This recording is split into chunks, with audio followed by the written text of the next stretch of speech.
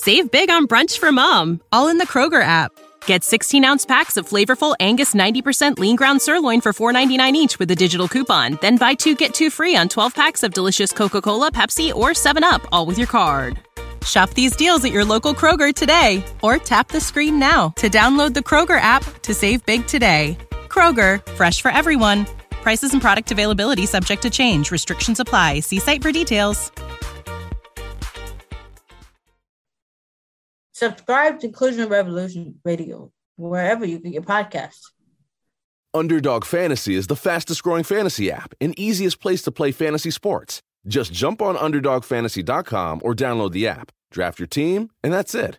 And if drafts aren't your thing, they also have a pick'em game where you can win 20 times your money in a single night. Use promo code RADIO, and Underdog will double your first deposit when you sign up with up to $100 in bonus cash. Deposit $100, get $100 free. That's promo code RADIO. Terms and conditions apply. Ready, set.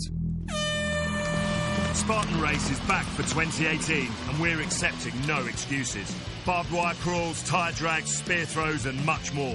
Whatever your ability, you'll discover the right challenge for you. Take on our 5 to 25 kilometre events designed to push you to limits you never knew you could overcome. Complete an obstacle course race and let adventure back into your life. Are you ready to unleash your inner Spartan warrior? Visit spartanrace.uk.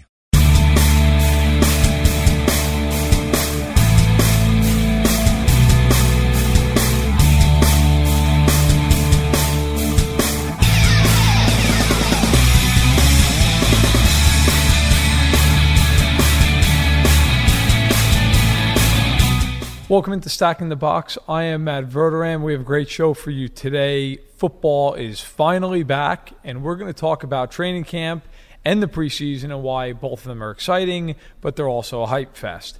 We'll also speak with Melissa Jacobs of The Football Girl about Colin Kaepernick and what is really happening with his situation. And then we transition over to Matt Connor of Arrowhead Addict, part of the Fansided Network. He'll come on to discuss what's going on in Kansas City. A lot to talk about there. And then we get to Josh Hill making his weekly Dying on This Hill prediction. And we'll wrap it all up with a little bit of an in-depth look at Carson Wentz and what to expect out of the second-year man in Philadelphia. But let's start this week off with the summer ahead and why excitement, but tempered excitement, is probably the best course of action.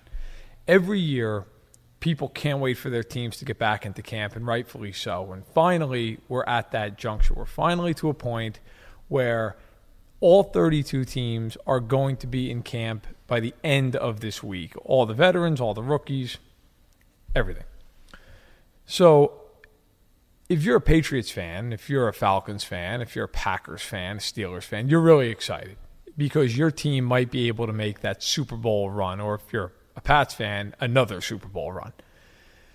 And if you're a fan of teams like the Raiders, Kansas City, Seattle, Dallas, the Giants, you feel like with a break or two, things could go your way. So there's a lot of reason to be really, really looking forward to the season. And if you're a fan of some of the have-not-beens of recent years, you know, the Cleveland Browns, maybe the Jets, the Jaguars, there's that renewed hope. There's, hey, this rookie class is going to be what changes it for us. This new coaching regime or this new general manager and front office, that's going to be the difference. And for a few teams, that's going to happen. There are going to be a couple of teams this year that nobody expects anything out of that are going to get into the playoffs, that are going to make a run because of some rookies or because of some veterans who maybe have more in the tank than we think. Last year, a lot of people didn't even think the Falcons were going to get to the playoffs, myself shamefully included. The Falcons, if not for a total collapse in the Super Bowl, would be the champions right now. So we never know what's going to happen. A lot of times, 90% of the teams we expect to make the playoffs, they get there. And then there's that other 10%, maybe 2 or 3, if it's a crazy year, out of the 12 teams, will surprise us and at least get into the playoffs, if not go a little bit further. But with that in mind, as exciting as it is for football season to be back, August 3rd is the Hall of Fame game, it's also wise to realize that there's always this breathless hype around every player, around every team. all we hear is so-and-so's in the best shape of his life. And this rookie is something I've never seen before. And you know what? 99% of the time, it doesn't matter. Because that rookie is still a rookie, and they still need to learn, and they still need to adjust to NFL life and the NFL speed, and they need to get used to a new coaching staff and a bigger playbook and a longer season, so on and so forth. Even the best college player has a huge adjustment to make. And some guys make it a heck of a lot faster than others, but it's still going to take some time. Last year in the preseason, Stephen Morris led the league in passing yardage. I would guess that out of a sampling of 100 people listening to this right now, 99 of you have no idea who Stephen Morris plays for. That's because Stephen Morris isn't good. But he still led the league in preseason passing yardage. And there were some folks that, Stephen Morris, he might be somebody. Most people, knowing better, realizing, look, he's going against third stringers. At Progressive, you can get 24/7 protection, even if you break the space-time continuum. Wait, every time you wake up is the same day? That's terrible. Don't worry, I call Progressive. Their 24/7 protection still works even if my day does last forever. Yeah, but don't you want it to end? Are you kidding? I win the lottery whenever I want and never regret anything. It's the best. Yeah, that's a good point. Progressive offers more than a great price when you bundle home and auto. We offer round-the-clock protection, which literally means anytime. Coverage from Progressive Casualty Insurance Company, affiliates, and third-party insurers, and subject to policy terms. Bundle discount not available in all states or situations. He's really, in essence, maybe at absolute best, a backup quarterback. For reference, behind Morris, Bryce Petty, Joe Webb. Those are your top three passers in the preseason. None of those guys are going to be threatening Tom Brady anytime soon.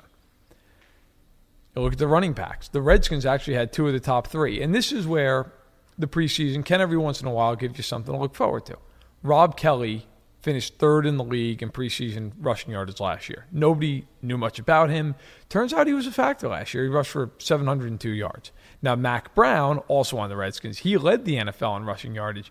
He rushed for 82 yards last season. So it goes to show, look, some guys might be worth a second look. Some guys, it's more just about maybe they face some inferior competition and they broke off a couple of big plays here and there, and so their stats are inflated. Robbie Anderson paced all receivers in the preseason last year. Well, he caught 42 passes last year for 587 yards for the Jets.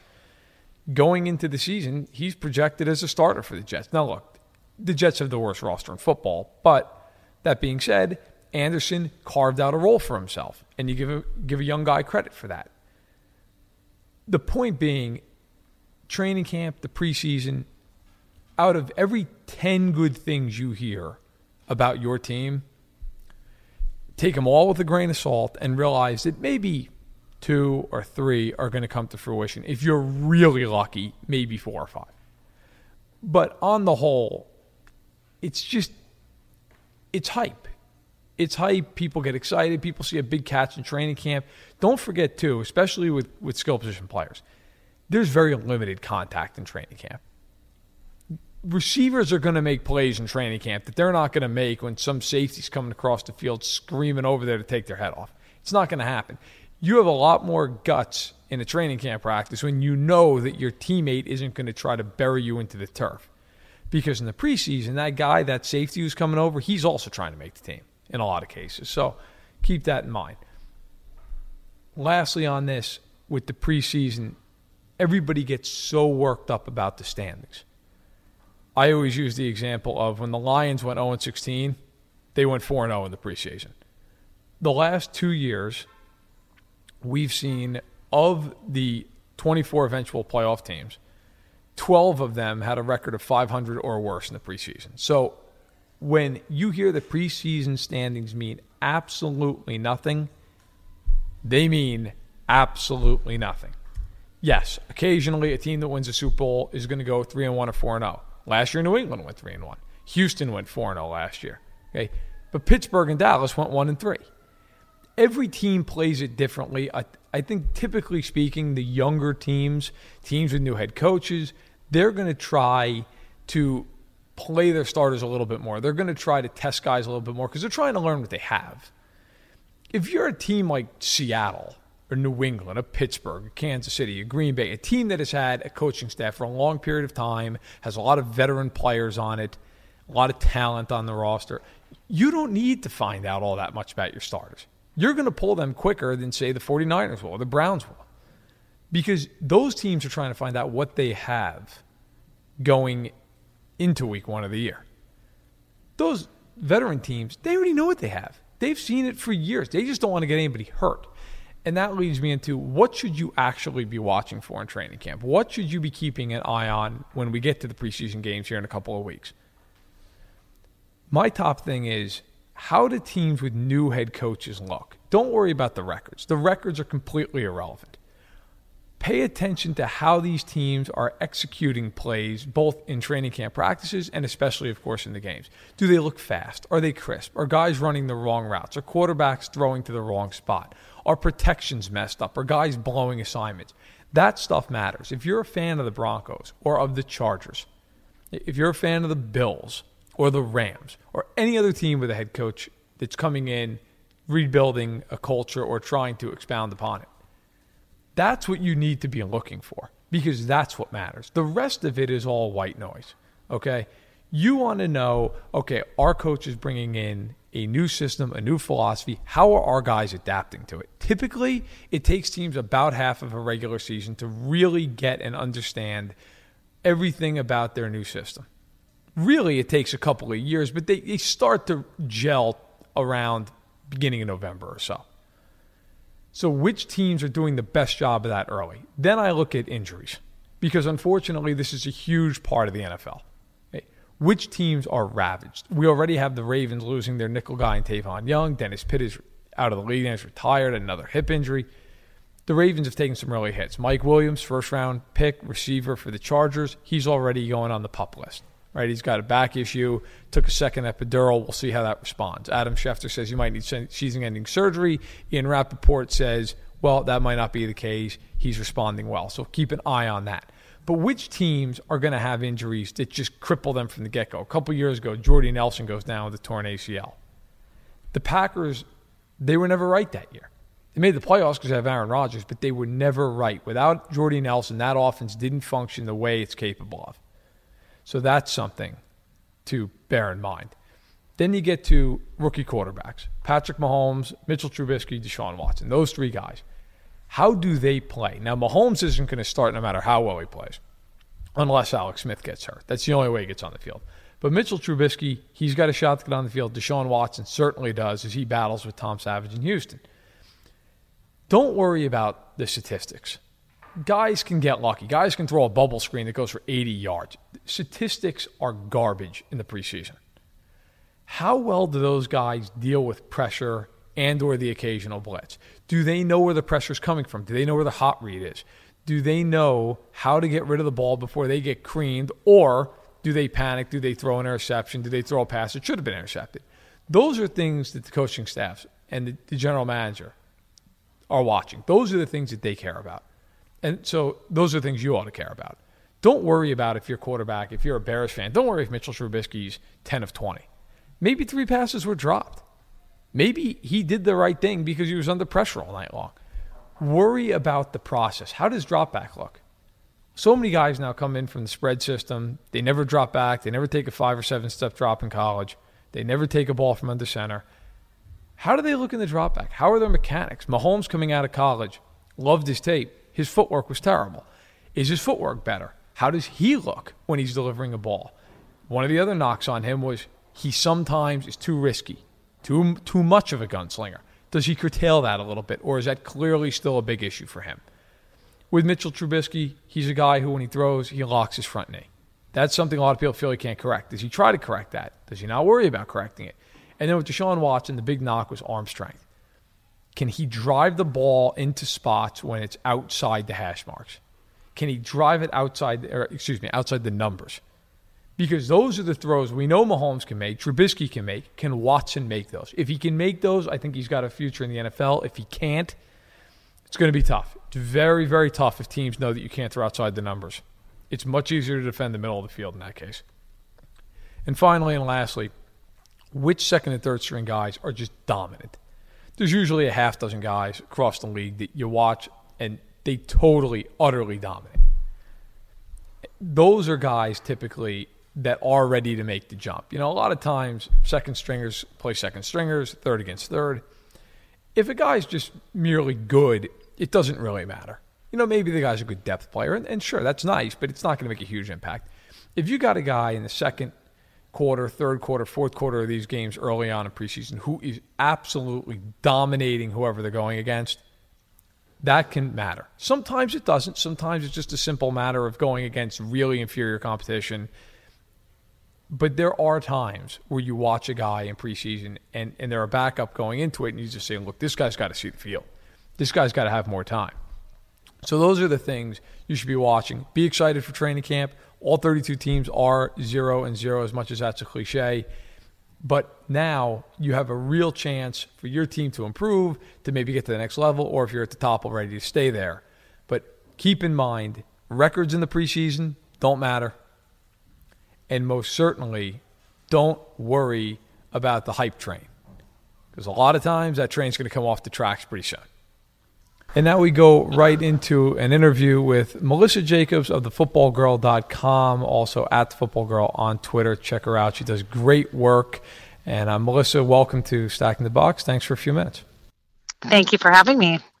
So you've been really outspoken about the Colin Kaepernick situation throughout this offseason. On March 3rd, he opted out of his deal, became a free agent. And really, he has had almost no interest publicly from any team other than the Seahawks, who took a visit with him and then... How do you make a radio ad for an 8K TV that conveys the feeling of 33 million pixels with over a billion shades of color hitting your eyeballs? This is the best we can do. Samsung Neo QLED 8K, unreasonably good. Ultimately went and signed Austin Davis. So yeah. You wrote a piece for Fanside, and you've written on your site as well, thefootballgirl.com, that you feel he's being blackballed because of his stances that he's taken on society and the way Americans as a whole treat the African-American community. Are you still standing by the fact that you think that the NFL is blackballing him?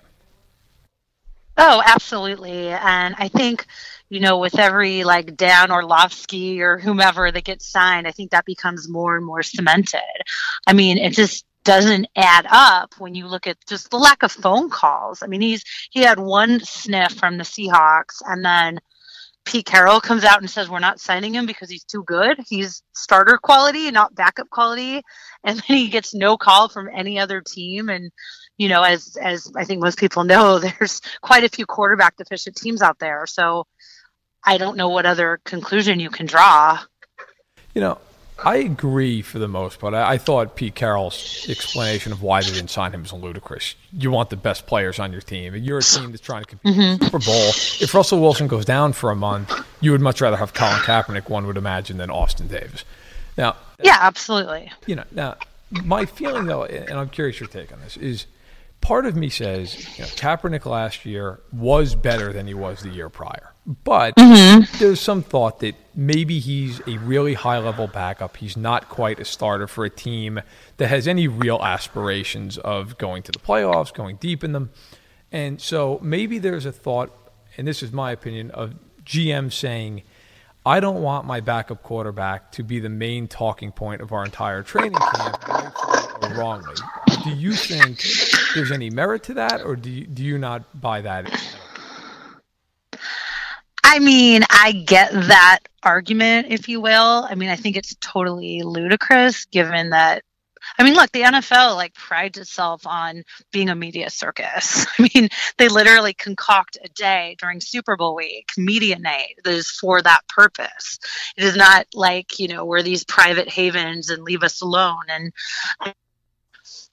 so I understand that's an easy excuse, but while this was going on last year, I had some sources with the 49ers coaching staff last year, and players have reiterated this. There was no distraction. It was a media story, and it had no impact whatsoever in the locker room. Losing did, but not the fact that he was kneeling. So, the notion that he's going to go to a team and it's just going to tear apart the chemistry and there's going to be too many media. Again, it just seems really absurd to me. I am on the same page with you in terms of, I don't think it should be a distraction. I think depending, especially, where, what city, what the political demographics are, maybe it's more of a distraction in certain places than others. His kneeling, in my opinion, not to make this a political thing, shouldn't affect anybody, just because that's about the most American thing you can do. He wasn't violent. He was making a stance, and he was doing it in a public way. And to me, there's nothing wrong with that. I know some people would disagree. But I did have a problem with the pig socks. I thought that was something that maybe rankled some people. I know for me personally, of all the things he did, I had no problem with anything else. The pig socks, and to a degree, the Fidel Castro shirt really kind of rubbed me away. Yeah, I mean, look, I'm one of, I guess, staunch defenders, if you will, or like you said earlier, outspoken, but I agree with you. That was in very poor taste. And I even wrote a column, when I was at Sports Illustrated at the time, when he didn't vote. I know he later said he kind of didn't have a dog in the fight or whatever, like didn't care for any of the candidates on a national level, but when he didn't vote in the election, but there were so many like propositions and things like that sort of aligned with what some of his messaging is. So, I don't think he's conducted everything perfectly. But I mean, come on, there's guys under investigation for sexual assault. There's, players that have collected DUIs that are failing drug tests or, assaulting, people in bars. I mean, this is just, to me, is like so small in terms of, a weight, if you will. I mean, granted, I'm not in the military. I don't come from like a deep military family, so I don't want to just sort of like poo-poo the thoughts of people there. But I think, we're aligned that what he did is just really an expression of his First Amendment rights. And so, yeah, I don't think it's been perfect, but it's in the scheme of things when it comes to NFL, grievances, if you will, it's very, very, very minor in my opinion. The NFL definitely has larger fish to fry. There's no question. Yeah. Now the regular season. Welcome. Just go hang out in Oxnard for a day. Yeah, I actually just part of my column was about what a mess the Cowboys are right now. I feel like by the time the season starts, that team's going to be suspended. Actually, of guys who are either could be suspended or eventually, could be unfortunately injured. The regular season starts September 7th. Unquestionably, there are going to be some quarterbacks who get hurt, who just fall out of favor. Do you believe he'll get a job? And if he doesn't get a job by then, do you think his career is over in the NFL? I would have thought he had a job by now. I mean, I think about that a lot, and who's left, right? I guess Vic is officially retired. I mean, but it kind of feels like if he hasn't gotten the call now, and he hasn't even gotten a sniff for a tryout other than Seattle. So, logic would dictate that, of course, he would get a call when whomever goes down. I mean, I don't think it's going to happen because it would have happened by now. I mean, I want to believe it will.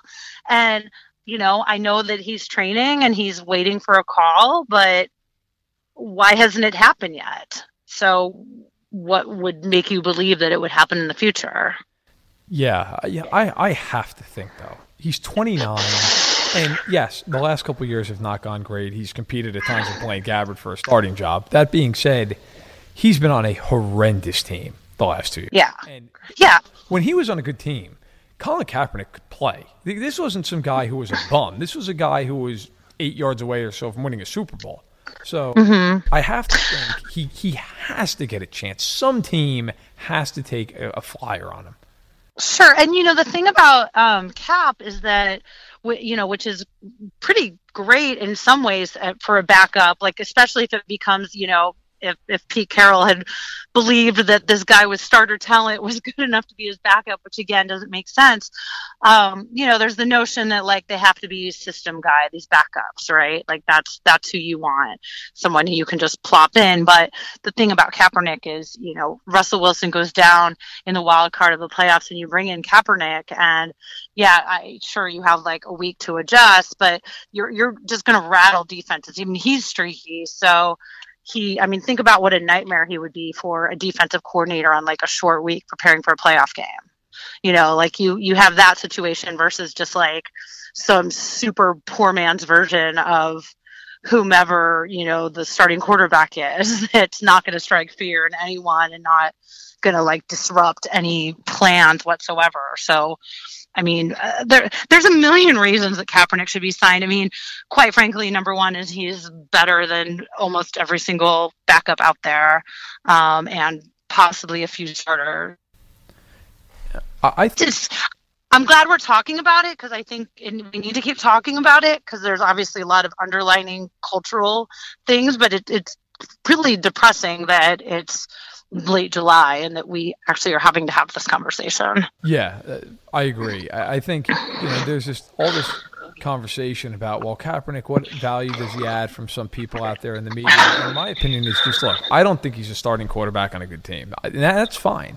But I do think I agree with that. If you look at the NFC and the 6 teams that made the playoffs last year, I would defy most people to name me 3 of the backup quarterbacks on those teams. They are awful. You could make a real argument that the best out of all of them is Geno Smith. And Colin Kaepernick is 10 times the player that Geno Smith is. I know as just a fan, and I've never hid this, I'm a Chiefs fan. If a team was coming to Arrowhead and they said, you get to pick, who do you want to start against? Do you want to play against Geno Smith, Austin Davis, or Colin Kaepernick? I know who would be out of the conversation first. Exactly. And so I totally agree that while I do believe that owners and GMs are staying away in part because they think that there's going to be a distraction in the NFL, especially front offices, they hate distractions. I think it would be a distraction for about a week at most, and then care. Yeah, I mean that's the thing. He already mentioned several months ago, I'm done protesting. That's it. He's not going to be kneeling during the anthem. He's going to stand there like everyone else. And sure, there might be, a few extra media, but he's a backup quarterback. There's like nothing to talk to him about at that point. Maybe for a day or two in training camp, and that's it. I mean, he's not, then once the games are going and whatnot, I mean, there'll be more inherent storylines. You talk to him when he's playing. I mean, I think it's, it's a dead story, if you will, like after a couple weeks. But by not signing him, like training camp is starting this week, and this is what we're talking about. And this is what so many people are still writing about. And once the season's going and Ryan Fitzpatrick enters a game and throws 6 picks, like, why isn't Kaepernick getting a call? Poor Dan Orlovsky gets signed. Like, that, that's just the comparison for every single, errant quarterback is going to continue until Kaepernick is signed, and rightfully so. Last question for me is, if Kaepernick doesn't come back to the NFL, if he doesn't get another job, what do you believe will be the eventual impact of that? Do you think there's a lasting effect, or do you think that it's forgotten by the time we get into the regular season? No, I think there'll be a lasting effect. I mean, first of all, he'll be fine. Like he is on a path to things that are far greater than anything he can do on a football field. I mean, his impact is wide. It's international. I mean, I think his situation might underscore the cultural, backwardness, if you will, of the NFL, like more than anything. And I don't think, especially when you compare it to the NBA where players are encouraged to be, activists and talk about politics and really given a platform. I mean, I think that he just illustrates like how repressed and how backwards this league is. And it kind of is, aligned with everything that Kaepernick is fighting for off the field. So I think, there's, thoughtful people like you and me and, a large percentage of the NFL audience and it's another pillar that could lead you to want to maybe watch a little more NBA and maybe a little less NFL if you're already close to that. It's definitely a push you over the edge situation in my mind. Well, great stuff, Melissa. I really appreciate it. For anybody listening, check out all of Melissa's work at Football Girl on Twitter, footballgirl.com. Terrific, and look forward to talking to you here as the season gets going. Awesome. Thanks for having me, Matt. Thank you. I just want to thank Melissa coming on, giving her thoughts about Colin Kaepernick. And Melissa's really just a thoughtful, insightful person. I love her work. Not to show for or anything, but I really believe she's one of the smartest journalists out there covering the NFL. And so this Kaepernick situation, as she pointed out, it is going to drag well into the summer. And one thing that has dragged into the summer is the drama in Kansas City. It's been going on since the beginning of June. It continues to this day and time. And to talk about it, we bring on Matt Connor of Arrowhead Addict, one of Fansided's great blogs. In fact, the first Fansided site ever. And Matt, I'd like to welcome to the podcast. How are you? Hey, good. How are you, Matt? I'm good. I want to just jump right in. The Chiefs today, they announced Brett Veach as the new GM, or at least introduced him as the new GM. They had Clark Hunt at the beginning of training camp kind of talk about what happened with John Dorsey. He didn't go into specifics. This has been a really weird offseason. They released Jamal Charles and Jay Howard earlier. I don't think people got too rankled about either of those. But then Jeremy Maclin, he goes and he gets cut after 2 years of a 5-year deal. They fire John Dorsey. And then Saturday, Tom Bali went scorched earth on Twitter. So what is your take of this offseason thus far? Well, you just said it there. What's interesting is if you would have said that this would be a dramatic offseason for the Chiefs, you would have likely thought that the Patrick Mahomes move would have backfired and maybe there would be something between, Patrick and Alex and some sort of quarterback thing. Instead, that's the one bit of predictable drama, quarterback controversy, that hasn't played out. Other than that, everything else has kind of like, the ship seems to be sinking. I even read a new NFL power rankings, which we all know how meaningless that exercise is at this point. But the Chiefs were now rated like number 14, which is the first sort of appearance outside the top 10 where it seems like even fans and now some NFL media analysts are saying, the Chiefs might be headed more toward a 9-7 middling season than repeating a playoff appearance. Jamie's Log, Progressive, The Harrington's Backyard, day 27, 3:33 a.m. 333. All those threes mean something. Or I may be losing it. Been camped in the Harrington's Backyard for 27 days now, proving that Progressive has 24/7 protection. They told me every day they understand what 24/7 protection means. Think I'm finally getting through to them. 333. Progressive doesn't just offer a great price when you bundle home and auto. We offer round-the-clock protection, just not literally from Jamie. Coverage from Progressive Casualty Insurance Company, affiliates, and third-party insurers, and subject to policy terms. Bundle discount not available in all states or situations. And that actually segues perfectly because it seems both around the league and really with people who focus on the AFC West, it seems that few really believe the Chiefs will repeat as division champions, this despite most of the roster returning. They've won 11 straight games within the division, and under Andy Reid over the last 4 years, they average over 10 wins a year. How do you see the West playing out after what has been, I guess, an interesting offseason? Well, I think you said it. I think I was a huge fan of John Dorsey. I think he left the cupboards absolutely full.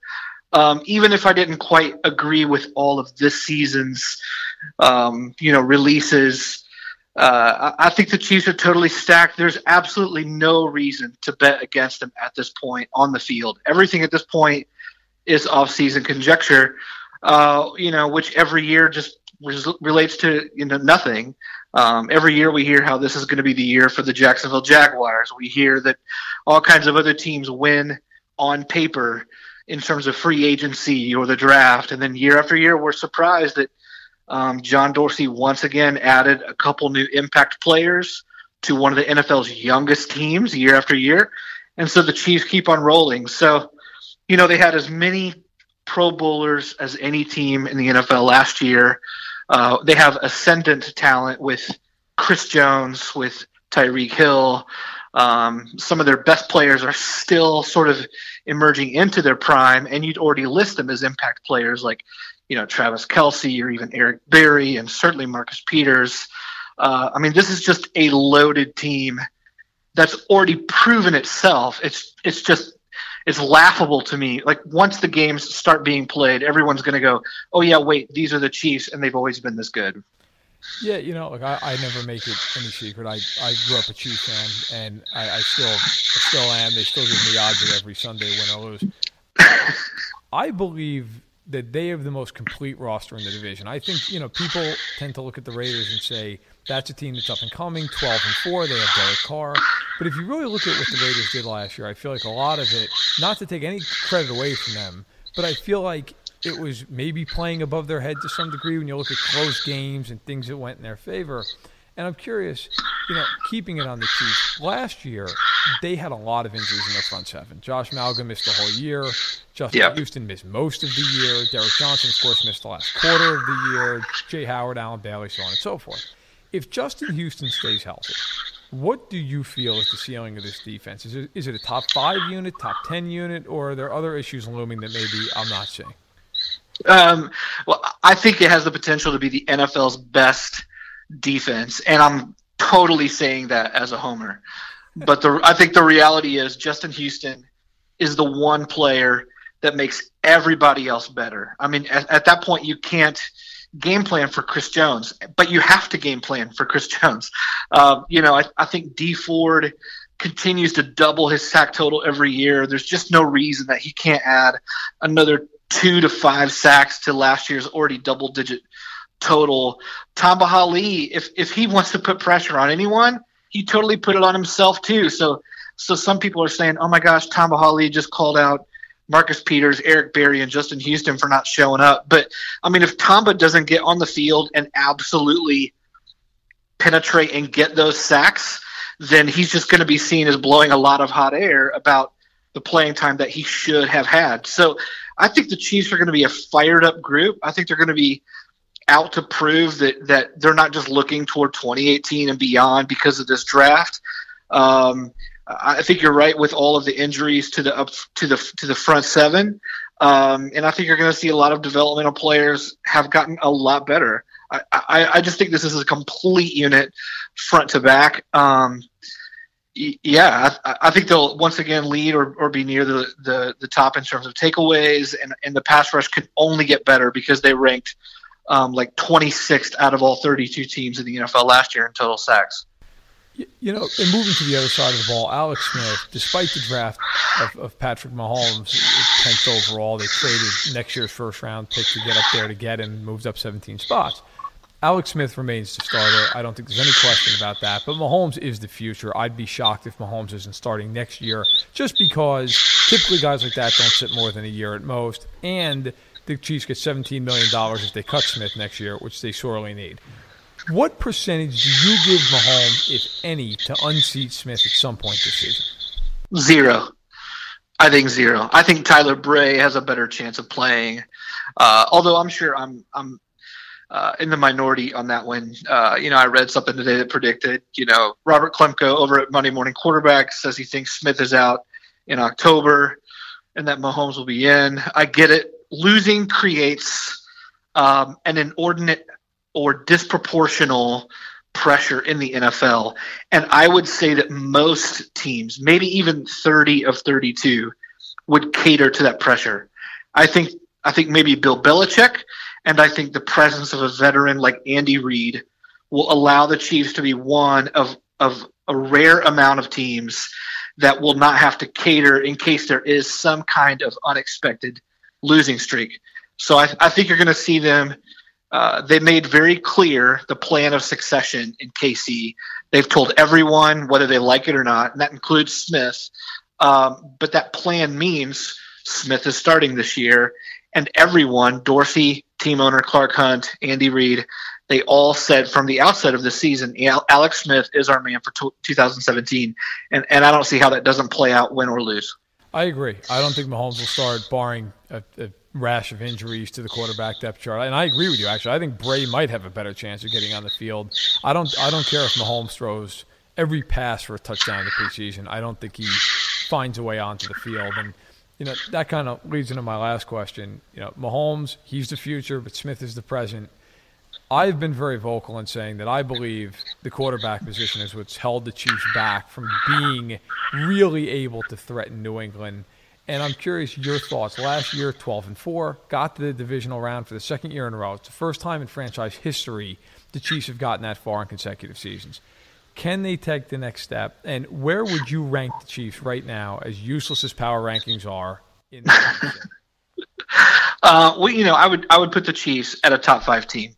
I think absolutely the road to the Super Bowl goes through New England. I think they should be the favorites. They deserve to be the favorites. They won a tremendous amount last year, even without Gronk in the lineup. They're just a dangerous team. That said, I think the Chiefs can win a Super Bowl with Alex Smith. I just absolutely do. I think he steps up and makes the throws when he needs. He looked so good in the fourth quarter against Denver when they were down by 8. It looked like they were going to lose. He looked excellent in the season opener when they put together the biggest comeback in team history for that incredible comeback win over the Chargers in Week 1. I think if he's willing to run the football more than he did last year, like he seemed really reticent last year at times to put his body on the line. I wonder if that mentality is going to change, kind of knowing this is his last year, and also sort of it's almost like a tryout or sort of a resume year for him to show other teams what he can still do if he wants to kind of cash in one more quarterback payday before he calls it quits. So I think if he's willing to run a bit more, I think he's going to be willing to kind of put a little bit more in the throws this year, just kind of knowing this is his exit, so to speak. I just think no matter where they've been in years past, I think the Chiefs have the defense. And certainly worse quarterbacks have won a Super Bowl before, let alone appeared in one. I'll put you on the spot real quick. AFC West, are the Chiefs still the favorites to win the division? Yeah, I think so. There's no reason until proven otherwise. Although I do think people are sleeping on the Broncos. I think it's a little bit – I think people are writing them off, and specifically a defense that loaded a bit too easily. So I'm more worried about the Broncos, honestly, than the Oakland Raiders. All right, fair enough. Good take. The Broncos certainly have that Super Bowl pedigree. So, Matt, really appreciate you taking the time. All your work can be found at arrowheadaddict.com. And really check out Matt's piece on the Tamba Ali Twitter situation and really what it means more culturally than anything else. I thought it was brilliant. I'm not just saying that. I really did. I thought it was fantastic. In fact, Tamba thought it was fantastic because he tweeted, "I love Matt Connor." So you should take that and frame it. He's given me more love today than my own wife, so that's it was a good day. Yeah. Hey, you know what? Things could be worse. All the best, man. Thanks. Thank you very much. Take care. And again, I think with Connor, that piece on Ali really was excellent over at Arrowhead Addict. He talked just about how there's so much pressure on these players to perform every snap. And it's so true that we also expect them, the second they step away from the field and they're in the locker room, they're in their personal lives, we have this expectation of them that they need to flip the switch, as Matt wrote in his article, and all of a sudden be these very buttoned down, no opinion type of guys. And yet they still get flack at times because then they're not giving us what we want. They're not giving us the soundbite. And Tamba Ali, rightfully or wrongly for what he said on Twitter, calling out a few teammates or seemingly calling out a few teammates about not being at OTAs. He was talking about Marcus Peters, Eric Berry, Justin Houston, as Matt alluded to. At least he said something. He had an opinion. He was interesting. He wasn't just cookie cutter. And this is from a very smart man who's been in the league a long time. This is a 33-year-old who is going into his team's Hall of Fame. So keep that in mind. Tamba maybe not the best move to air it out publicly, but he's a human being. He had a grievance. He decided to air it, see if the Chiefs can move on and get over it. And now we move on to our weekly segment of Dying on That Hill with Josh Hill, NFL editor, alongside myself here at Fansided. Josh is a man that wears many hats, and he's a man that has many opinions. And, Josh, what is your opinion this week? What is your Dying on This Hill prediction? This week, I'm going to head over to Wisconsin, a state that I've spoken of very well in this office. I'm full disclosure, I'm from Minnesota, so this is not coming from any place of hate. But I think that Martellus Bennett, this quote-unquote marquee signing that the Packers made this offseason, he's going to be average at best. There's these people out there going, oh, yeah, he's this sleeper pick. He's going to really open up the offense. He's going to do this. He's going to do that. Stop that. He's not. He's going to be average at best unless somebody gets hurt. And, it's all in the numbers. He's not going to be good this year. Well, he is 30 years old, and he's coming over from New England, of course. Signed a 3-year deal, $21 million. But really, when you look at the structure of the contract, he's releasable after this year. Mm-hmm. General Manager Ted Thompson, assuming he's still there, can absolutely cut Bennett. And there would be, I believe, $3 million of dead money on the cap next year. Then after that, in the third year, they could basically cut him for no dead money. So you wonder just how confident the Packers are in Bennett, who, 30 years old. He's still a fairly young guy for the tight end position, but you never know when that player is going to fall off the cliff, so to speak. Yeah, and you take a look at what he did last year in New England. I'm not saying that he's going to be terrible this year. He's going to start dropping balls or something like that.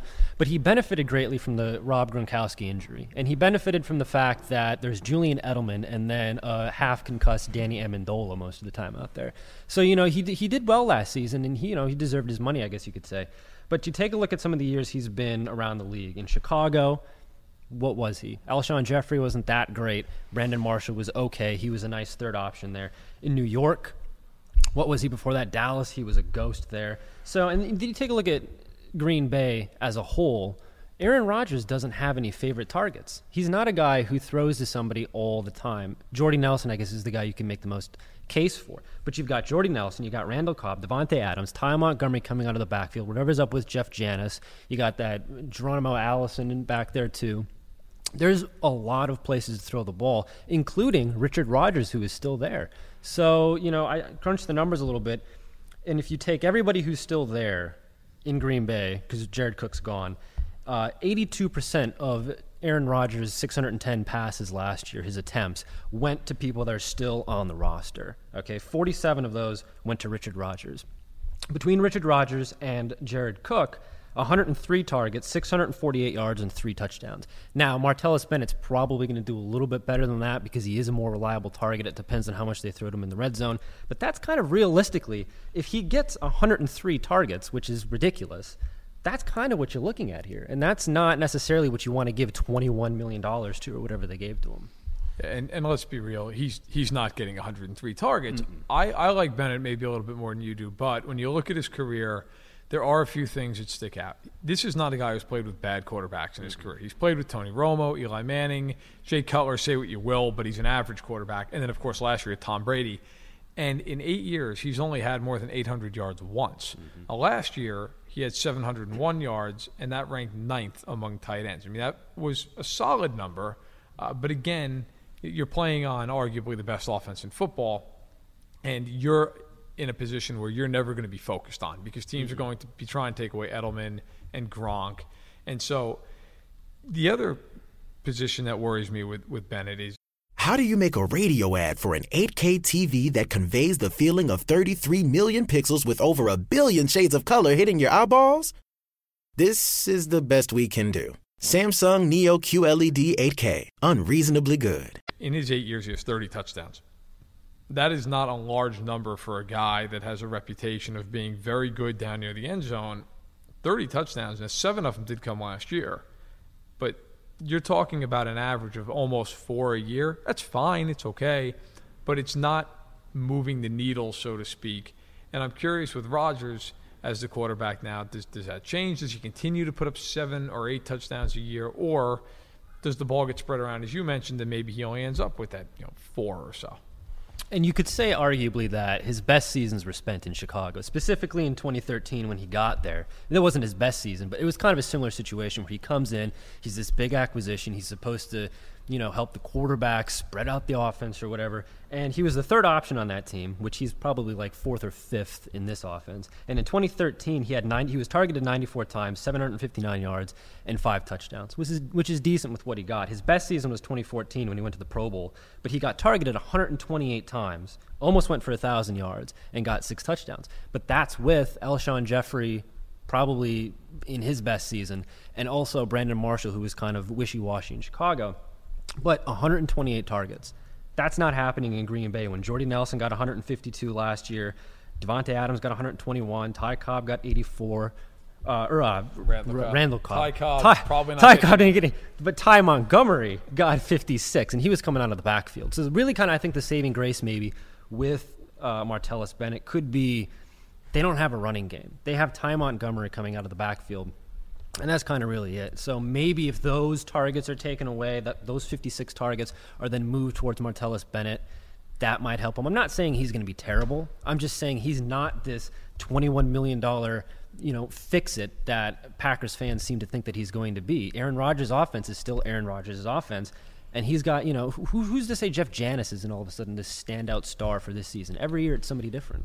I'll go on record and say Jeff Janis is not going to be a standout star. But I know what you mean. Last year, Jared Cook got 51 targets. Richard Rodgers got 46. Now, Rodgers, as you point out, is still there. Yeah. So even if you want to say that he's going to get 50% more targets than Cook, he's going to get 75, which put him fourth on the team because you mentioned Nelson, Adams, and Cobb all had more than that. Randall Cobb, by the way. Ty Cobb dead.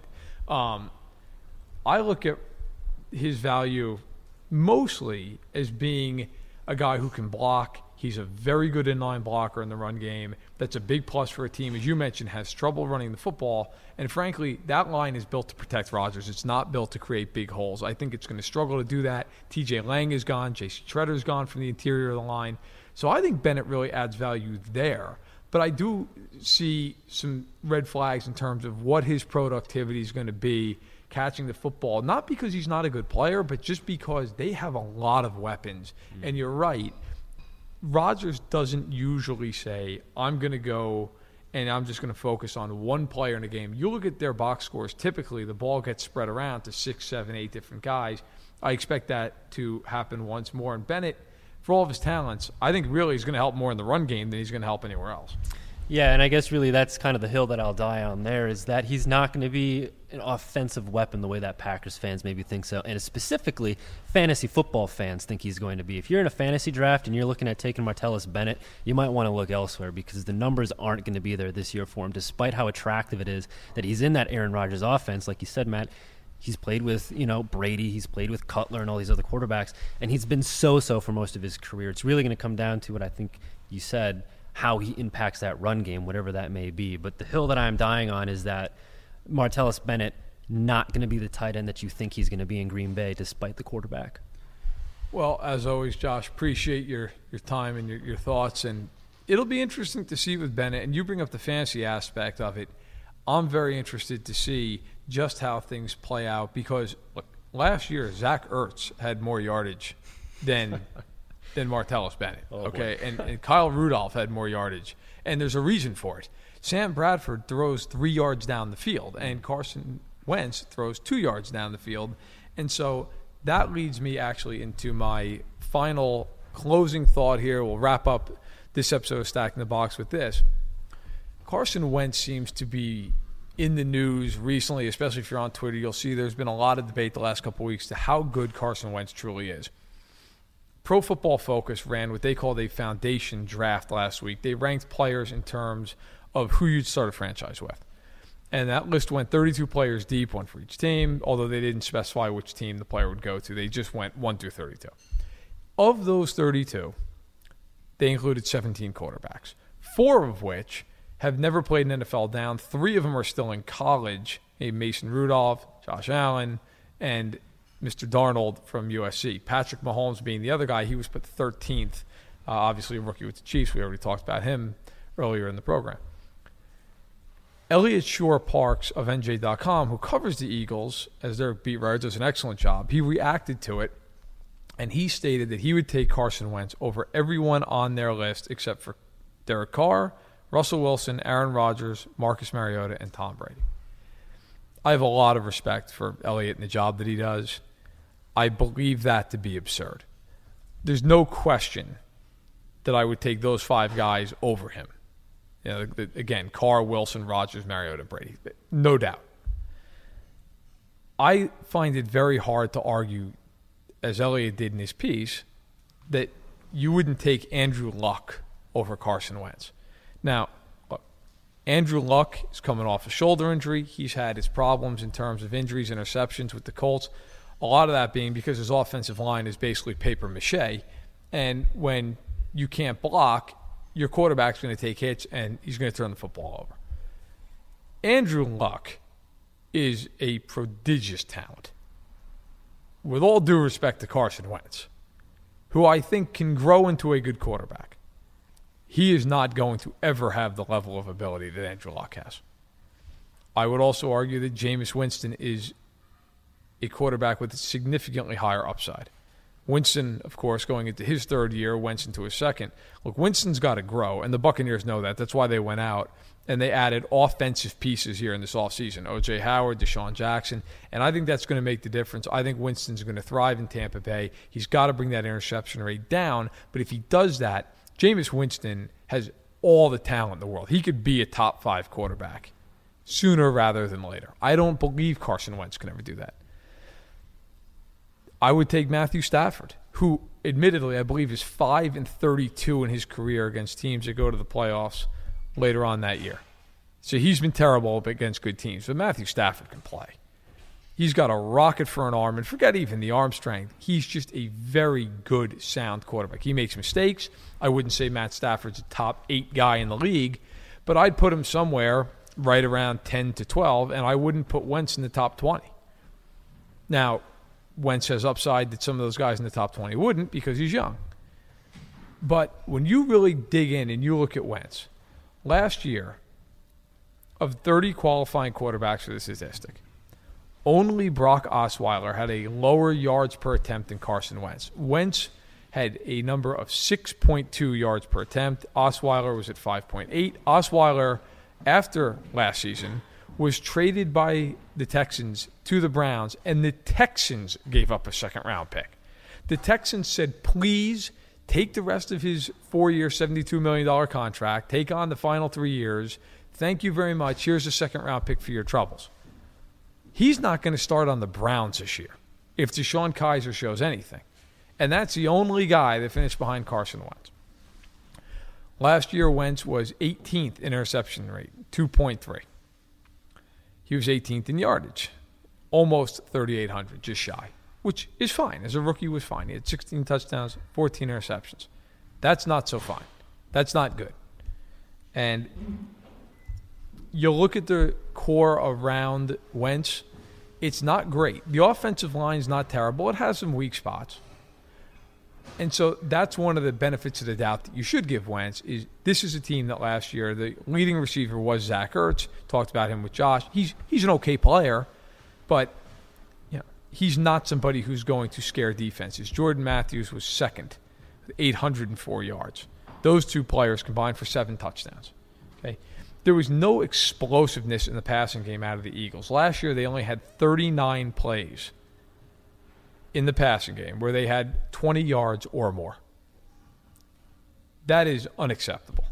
Dorial Green-Beckham had 5 of those plays. He's gone. Nelson Aguilar, first-round pick a couple years ago at USC, it's time to make some plays or get out. Nelson Aguilar, 36 catches last year, 365 yards. You're a first-round pick. You've got to do more than that. Has to do more than that. Aguilar was supposed to be a number 1 receiver. He has been a disaster in Philadelphia to this point. He enters his 3rd year. We'll see what he can give him. But the Eagles went out this offseason. Front office knew it had to upgrade the personnel on the outside and did so. Alshon Jeffrey on a 1-year deal.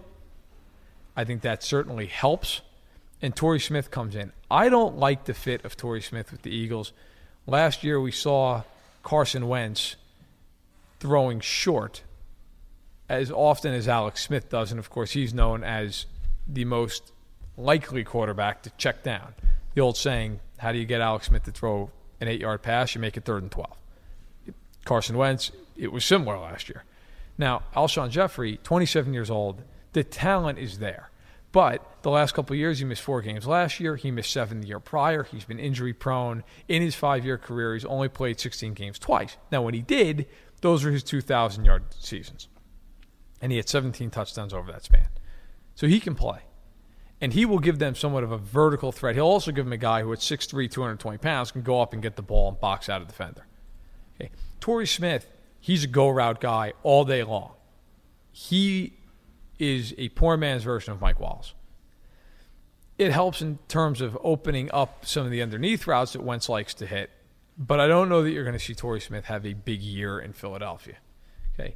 Now, to expound upon some of Wentz's struggles last year, there were 4 games where he registered less than 5 yards per attempt. The entire rest of the NFL did that 27 times, which means on average there was less than 1 game like that per team, just barely. Only Osweiler matched that number of 4 games under 5 yards per attempt. Blake Bortles was the only other guy in the league who had 3 games like that. So you have to be concerned if you're an Eagles fan. Look, yes, the receivers struggled last year, no question. They weren't able to gain separation. But there were times when you watched the film of Wentz where he didn't go down the field when he should have.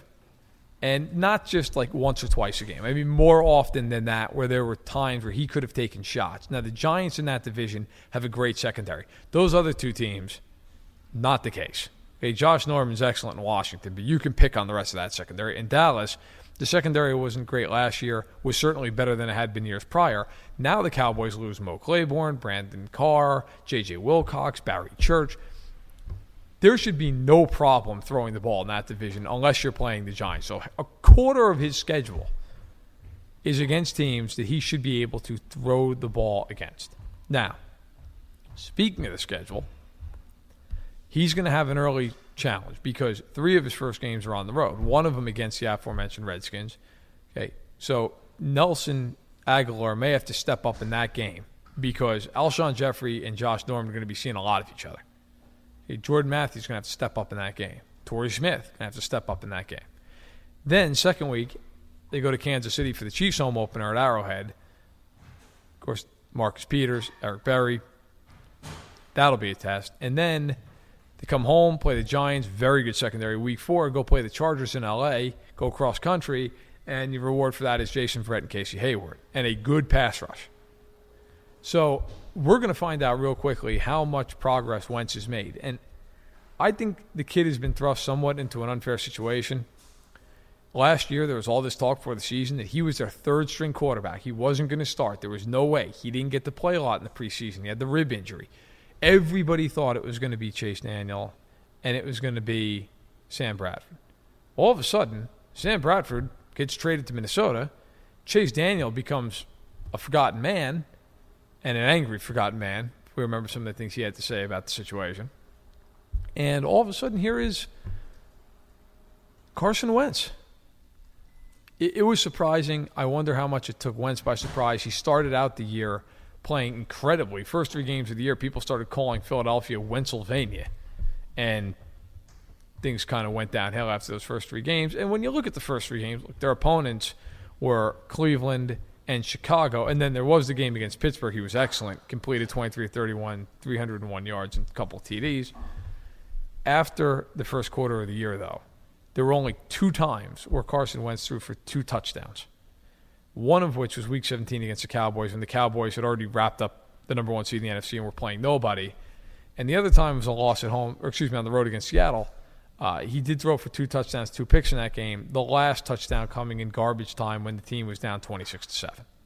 So Progressive Snapshot can save you money based on how you drive and how much you drive. So the safer you drive, the more money you could save. Now, if you didn't hear that because you were yelling at another car while driving, let me say it again. You need to calm down. Yelling is just making everyone as stressed out as you are and letting them all know that you definitely aren't trying to save with Progressive Snapshot. And if you did hear it the first time because you weren't yelling at another car, nice work. You'd love Snapshot from Progressive because it rewards safe drivers. Progressive Casualty Insurance Company and Affiliates. Snapshot not available in California and North Carolina or from all agents. As the year went along, we saw Wentz start to struggle. There were too many games where there were multiple interception games. In fact, 4 times over the last 11 weeks, Wentz had multiple interception games, including a 3-pick game and a loss in December to Cincinnati. That can't happen if you're not throwing for a ton of yards. You throw for a ton of yards, teams will live all day long with their 14 interceptions. But Wentz has got to get that number down maybe to around 10. You'd like to see the touchdown number go from 16 to maybe somewhere in the low 20s. You'd like to see him get to around 4,000 yards. His completion percentage is 62.4, passable, but you'd like to see the average yards per attempt. That's the big number. 6.23 is not cutting it. That's got to be closer to the high 6s, low 7s.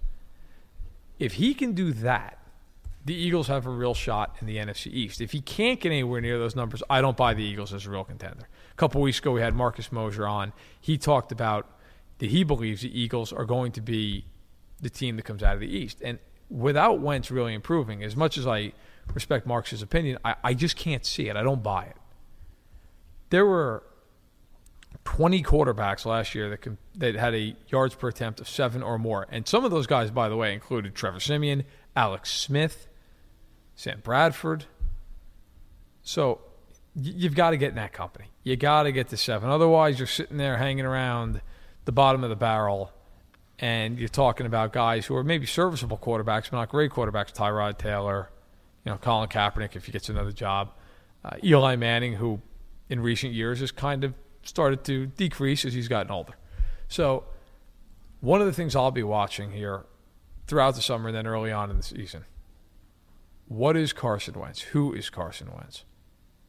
Because the Rams passed up on him to take Jared Goff, number 1. Now, Jared Goff was a disaster last year, but they had no help for that kid. Sean McVay comes in. I expect Goff to be better this year. I'm not saying I think he's going to go out and be an MVP-type player in the next couple seasons, but I think you're going to see a jump. Do you see a jump from Carson Wentz? Because if you don't, the Eagles aren't going anywhere fast, and those fans in Philadelphia, not exactly known as the most patient bunch on the face of the earth, it'll get ugly. Thank you very much for listening to this edition of Stacking the Box. Really appreciate it. Can't tell you how much it means to me. If this is the first time you're listening, or if you haven't subscribed yet, please subscribe. Please rate it. Give it 5 stars if you believe it deserves it. If you don't believe that I deserve a 5-star rating and you want to comment negatively, please don't. God knows I've seen worse things said about me, but why see another one? So, in any event, now the football season is back. It's time to get excited. But remember what we said at the top of the show. Don't get on the hype train that's going too fast. It'll eventually go off the rails. I'm Matt Verderam. This has been Stacking the Box. Thank you very much, and we'll talk to you next week.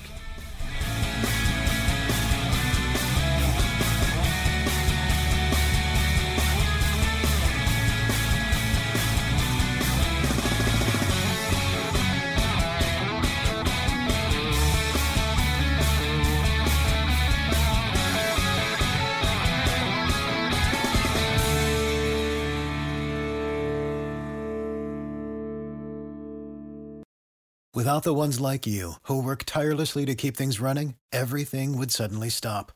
Hospitals, factories, schools, and power plants, they all depend on you. No matter the weather, emergency, or time of day, you're the ones who get it done. At Grainger, we're here for you with professional-grade industrial supplies. Count on real-time product availability and fast delivery. Call, click Grainger.com, or just stop by. Grainger, for the ones who get it done.